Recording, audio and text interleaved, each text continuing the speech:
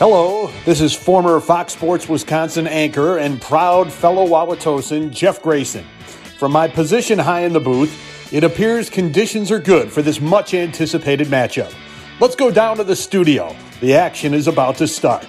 It's Season 4 of the Bait and Switch podcast.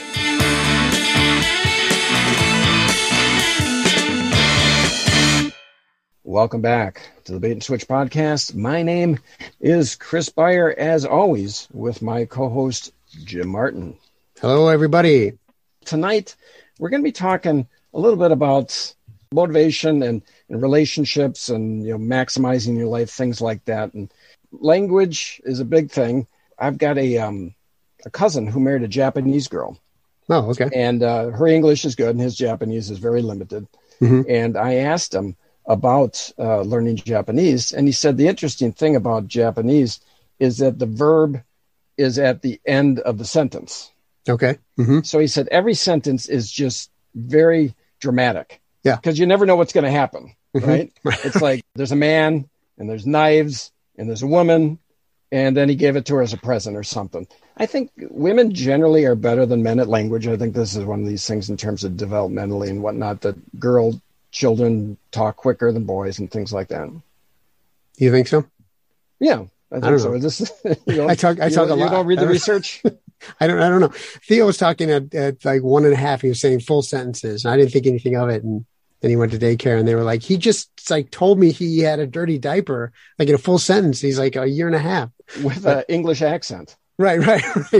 Pardon me, dear. Yeah. Well, tonight's guest is Alita Norris. Now, Alita Norris, we got Alita on our show through her husband, Steve Palek, who's been on our show a couple times. She's involved with motivation. She's involved with coaching. She's got a company called Living as a Leader. She's got a website, alitanorris.com. She's got a couple books out. We'll talk about those. I'd like to welcome Alita Norris to our show. Welcome, Alita. Hey, Chris. Thank you. Hey, Jim. Hello, Alita. Welcome. Glad to be here. So the first thing I want to say real quick is I told my wife who you were, what you did, and everything. And I said, yeah, she's going to be our guest. And she said, that's not your audience. I said, now, wait a minute. The Bait and Switch podcast, we are very versatile. We can have women on the show. We can have men who talk about fast food and women who talk about feelings and motivation. We can do it all. So I think we'll be okay. She didn't have a lot of confidence in me. I don't know. So welcome, Alita. Alita Norris, is that a pen name or did you just not take Palek as your last name? Oh my gosh. Well, this is part of a long story, which I'll make very short. So my marriage to Steve, which is my best marriage ever, is my third marriage. And Norris is the name that I took during my second marriage. And by the time I met Steve, I was pretty well established as Alita Norris. Okay. And Steve's very, obviously Steve Palek is very well established. And when we made the decision to get married, I had my brand, he had his brand.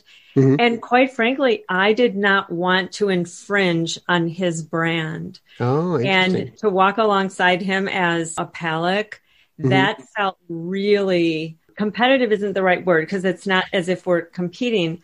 I could not step into that. I just couldn't step into the shoes. It's a big brand. So we decided to just stay who we are. Okay, cool. We don't talk about our personal lives too much, but I'm divorced. And I always figured just for simplicity's sake, if I ever got married again, I would not only want my new wife to take my last name, but I thought she could take my first name as well. What do you think about that, Jim? Good idea or not? I think that's a great idea. Yeah, I think I'll insist on it. If she balks, then that's a sign it wasn't meant to be. Right. See if that flies. Yeah. Right. Alita, you're buying this. You're not buying it. Boy, I sure would not buy that at all. Let's just say you guys have it a lot easier than us when we step into that world of, marriages ending, which by the way, none of us want.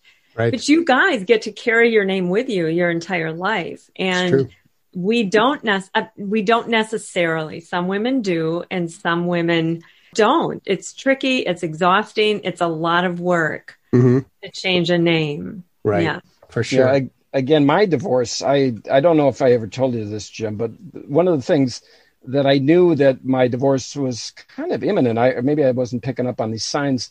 I was at the doctor's office with my ex-wife, and she handed her our insurance card. And the insurance person turned to my ex, my then wife, and said, "What's your relationship to the insured?" And she said, "Strained." That might have been a sign. So I should have picked up on that. Maybe it was kind of subtle. Alita's on her third. It's her third, and it's the best. They all say third time's the charm, right? Yes. Mm-hmm. Yeah. You're older, you're wiser. For sure. The one thing I want to really commend you on here, Alita, is this new book, The Women Who Spark After 50. And I want to talk about this, but you're not a procrastinator. You're doing this book 10 years in advance of your 50th birthday. Chris, thank you. Oh my goodness. Yeah. Thank you very much. All right. I've buttered up my guest enough here. Yeah. So let's dive into the books. The first one, Women Who Spark. Let's talk about the first book first. So what was that one? All right.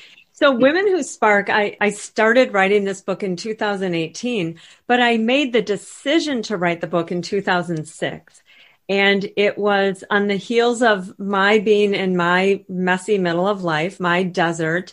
A lot of women cross a desert during their life. It may be a tough few years, it may be a tough decade. So for me, my difficult season of life was 2 back-to-back divorces in a span of 7 years. Not what I expected. And in 2003, which was the year of my second divorce, I was a single mom of 3 adolescent children, working a full-time job, running a company, trying to keep everything afloat. And it was really messy. So I decided in 2006, 3 years later, that one day I would write a book. So as I kind of climbed my way through that difficult season of life, I would journal it. I would keep notes along the way, kind of figure out how I got my spark back. And then I would write a book and begin to help other women. So in 2018, 12 years later, I finally wrote the book. And the book was, in fact, targeted for women who are in the messy middle. I thought kind of an age range of 35 to 55, when there's a lot going on. We're raising kids, we're working, we're dealing with disappointments in life, things that didn't go quite as we expected. So I wrote that book, launched an online platform. I ended up attracting women who were actually older than that age range, which then led to the second book. And I had started building this online community. So I have a Facebook community called Women Who Spark. It's the Women Who Spark Tribe. There's about 3,200 women in that community. Great. And when I launched that, the women who started coming into it and started buying some of the courses that I was creating online, the message they were giving me was, I'm kind of coming out of the messy middle. I've raised my kids. I've been in the same corporate job or the same job for 2 or 3 decades.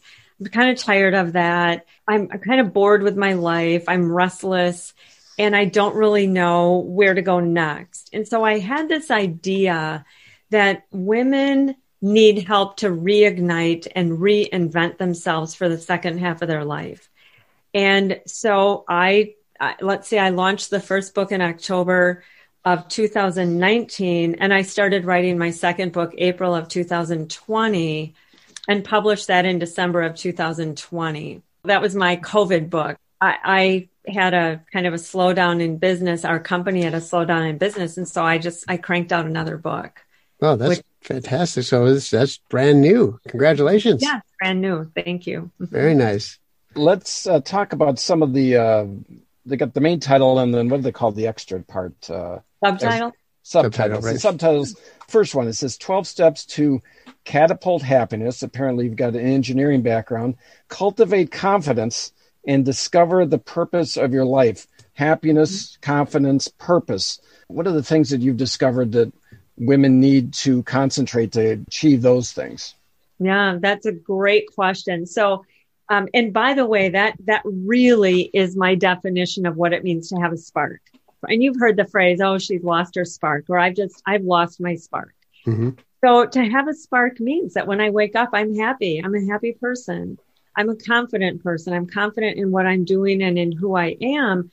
And I have a purpose in my life that's greater than myself. So that really is kind of the culmination of what it means to have that spark. Happiness, by the way, is a choice. even if life feels difficult on a given day or a given year, if we pause, we can find happiness in our ordinary day. And happiness, by the way, doesn't have to be belly laughter. It doesn't have to be, oh my God, I had such a ball. We were just cracking up. It can be, I'm content. I have a happiness about me that I have enough in my life. So it might be your early morning cup of coffee. It might be taking a walk with your dog in the fresh air. It might be sitting on the couch in front of the fireplace, reading a good book. Like those things make me happy. Being on a phone call with someone, I can be happy. So a key part of what I do is I help women think about how they can make happiness a choice. Something that was glaringly apparent this past year with COVID going on, because everything seemed to be doom and gloom. We in our house noticed that it took effort to really, okay, wait, what are we focused on here? There are still good things going on in our life. And instead of being just doom and gloom, we tried our best to make the choice of let's focus on the good things and focus on being as happy as we can during this thing that's going on. Yeah, absolutely. I have a phrase that I call manufacturing happiness, right? If I'm in a moment where I'm feeling kind of blue or I'm feeling kind of sad, we could manufacture happiness in that moment, right? Okay, yep. What can I do right now that I could feel happy about? Again, even if it's not, boy, I'm having such a blast, right? It's yeah, this is good. I'm content when I'm doing this certain thing. Mm-hmm. Yeah. If you're going to be manufacturing things at your house, are you zoned for that? Right. Maybe you should check with the local leaders on that. Cultivating confidence. There's that phrase that people say, fake it to make it. Are you somebody that ascribes to something like that? Well, maybe not so much, because I'm really more about roll up your sleeves and what are you going to do about it? That doesn't rhyme. You're right. It doesn't. Yeah. Okay. I thought I'd point that out. There's no rhyming. So we got to come up with something. Fake it to make it, sleeves to believe. How about that? Roll up your sleeves and believe. There you go. Believe. Yeah. Can I get like some type of note in your next book that when you put that in your third book, that sleeves to believe rolled? Okay. Yes. Let me write that down. Right. In the journal. Okay. I'm sorry. I had to get that out. So, and then the last one is develop the purpose. Now, obviously in this messy middle that you talk about, there might have been maybe a purpose for that first third or that first half of your life. And once that kind of transitions, people might feel lost. Women might feel lost, and they might have to develop a new purpose. Yes. And there are so many people walking the earth who they've not connected with something that they're really on fire about. I hear a lot of people say, I've got a busy life. I have a wonderful family. I've got a job, but something's missing, right? Because we've not found a way to connect with something that's kind of bigger than ourselves. I think when we live in kind of the four walls of our life, it's that checklist. It's me and myself. It's my family. It's my job, just all of my activities. We have to get beyond that. All of us in some way need to make a difference for other people in the world, even if it's only one person. We can make a difference in the life of one person, and we're serving a purpose greater than ourselves. It just so happened that because my life was not idyllic, and because I found myself in this really difficult season, that I said to myself, I'm going to do something with this. And because I'm kind of scrappy and I figure stuff out, and I'm more of a survivor than a victim, I'm going to take it and I'm going to help someone else. And so one of the phrases I've heard recently is we can turn our mess into our message. And I like that. And certainly a lot of people do that. They take whatever their life adversity has been, and then they become a crusader for that adversity to help other people. And I happen to like that. And I want people to be on fire. I serve women. I want women to wake up and be on fire for their life. And I get to play a small part in helping some women connect with that. So that's my purpose that I stumbled upon. It was accidental. Would you say that seems to me like maybe one of the most important things to getting your spark back is realizing that you need to serve something bigger than yourself? Would you say that's the biggest message, or Well, I think it's a real, yes, I think it is a really big message, Jim. And in fact, so if I go back to 2003 and 2004 in particular, I was really struggling. And one of my friends said to me, he said, Alita, you are not unhappy because of what you're not getting. You are unhappy because of what you're not giving. At the time, I was like, excuse me, but who are you to lay that on me? Like, right. I'm struggling right now. But it's true. And I think that there's something beautiful. And I wish I could quote the classic author who wrote this. Maybe it was Thoreau. I just wish I knew. But he said there's, the greatest joy in life is being fully used up when you die. And I'm completely paraphrasing this poignant paragraph that he had in his book. But that's the joy. The greatest joy in life is being fully used up. Mm-hmm. Yeah. And that's in service, right? That's not in us living an indulgent life. Right. I drank so much, I was completely used up. Right, exactly. Yeah. Sometimes you run into somebody that has that attitude much more than you might have yourself. I knew somebody in my field that had their daughter was murdered. This girl had a tap on her bedroom window. She was a high school student at the time, and she was, the light of everybody's life. She was their only child, and she got a tap on the window, and it was from either admirer or somebody she had dated or something, some guy from high school. And she let the guy in her room, and they talked, and then he killed her. Wow. In her room. Jeez. The parents woke up to find their daughter murdered in her room. And I hadn't run into this individual for a year or so. Then I ran into him at some meeting. And I didn't know him well, but I knew the story. It had been in the newspaper. And so I approached him kind of sheepishly because I didn't want to bring it up, but I knew I kind of had to. And I brought it up, and this guy and his wife had dedicated themselves towards dealing with abusive relationships among young people, about dealing with rape and things like that, for challenges for young women. He had such a purpose and such a focus in his life that he achieved by this tragedy that happened. And I just left in awe of this individual, because I expected to encounter somebody that would be in the lowest of low places, a year or two after this would happen, because I can imagine most people would be. And he was so positive.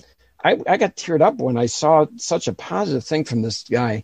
It's even difficult to talk about now, because I was just so impressed with what he had done with his tragedy. Sure. Yeah. I think the key is trying to find that in ourselves without the tragedy, like that's the tough thing to do.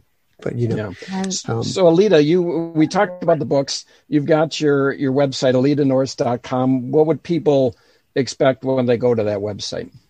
So if they go there, they'll learn about how could I be inspired to reignite or reinvent my life, and how can I, Alita, help you do that? What are some resources that I have available if you're a woman who would like to have a brighter spark in life?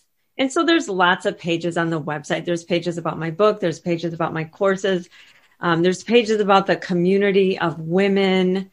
There are assessments and surveys, and it's kind of an interactive site that gives women an opportunity to do some self-assessment and self-exploration. There's some free things that they can download. There's blogs they can read.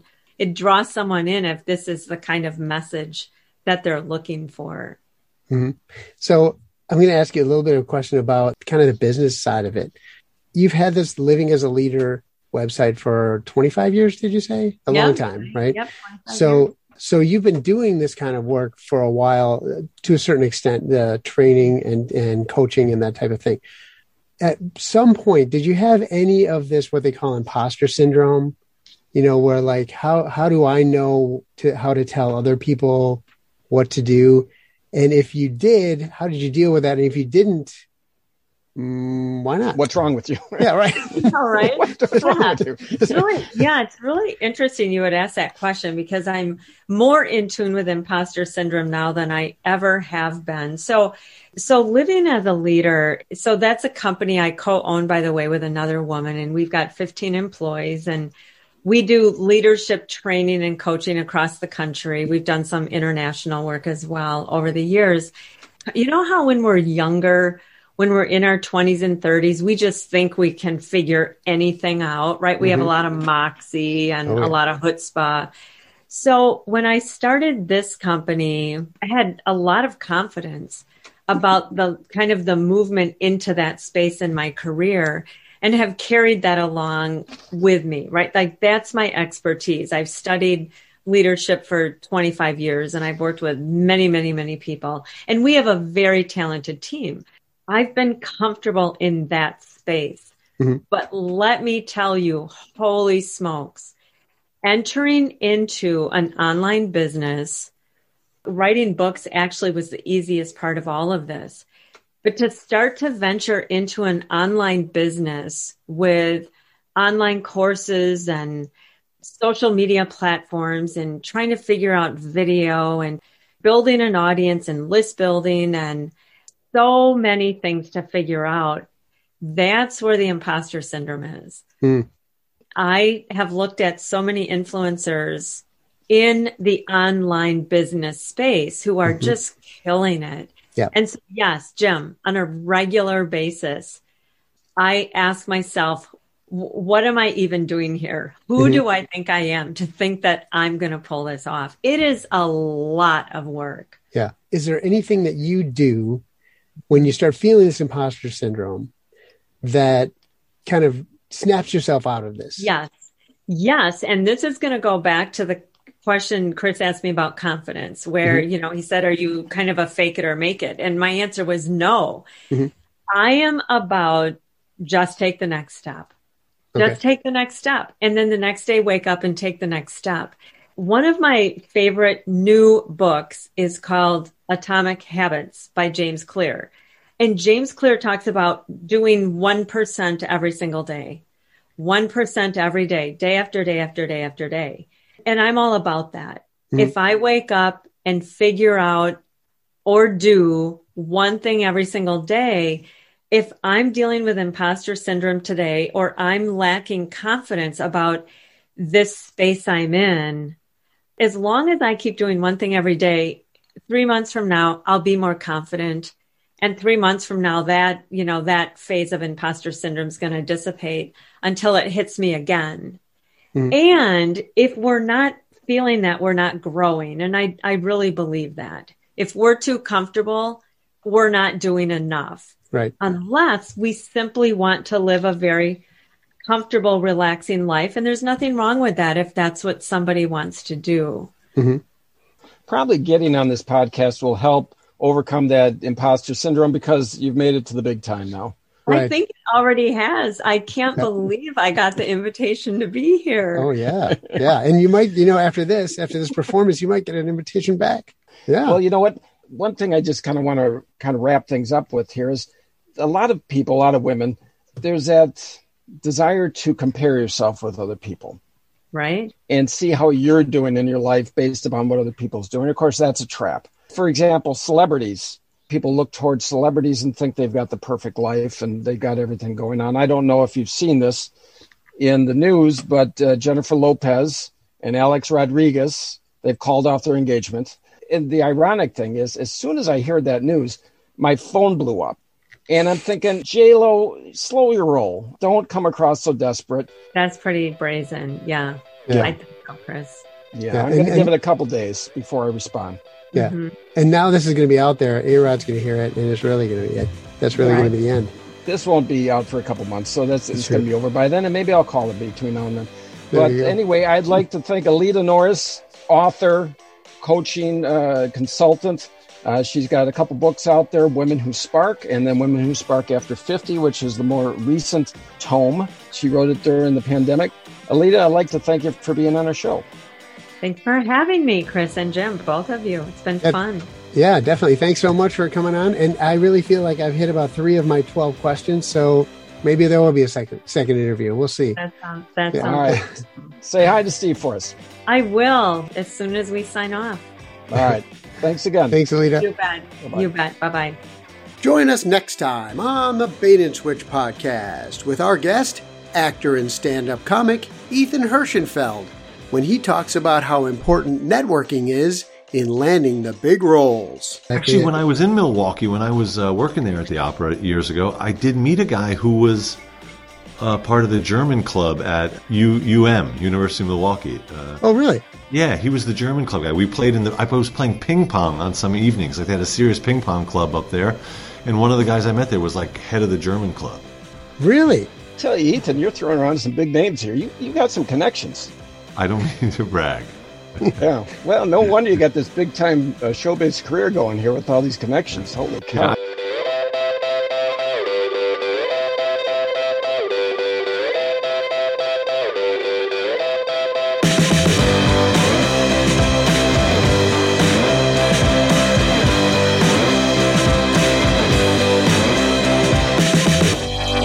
You've made it to the end of yet another Bait and Switch podcast. Spread the word.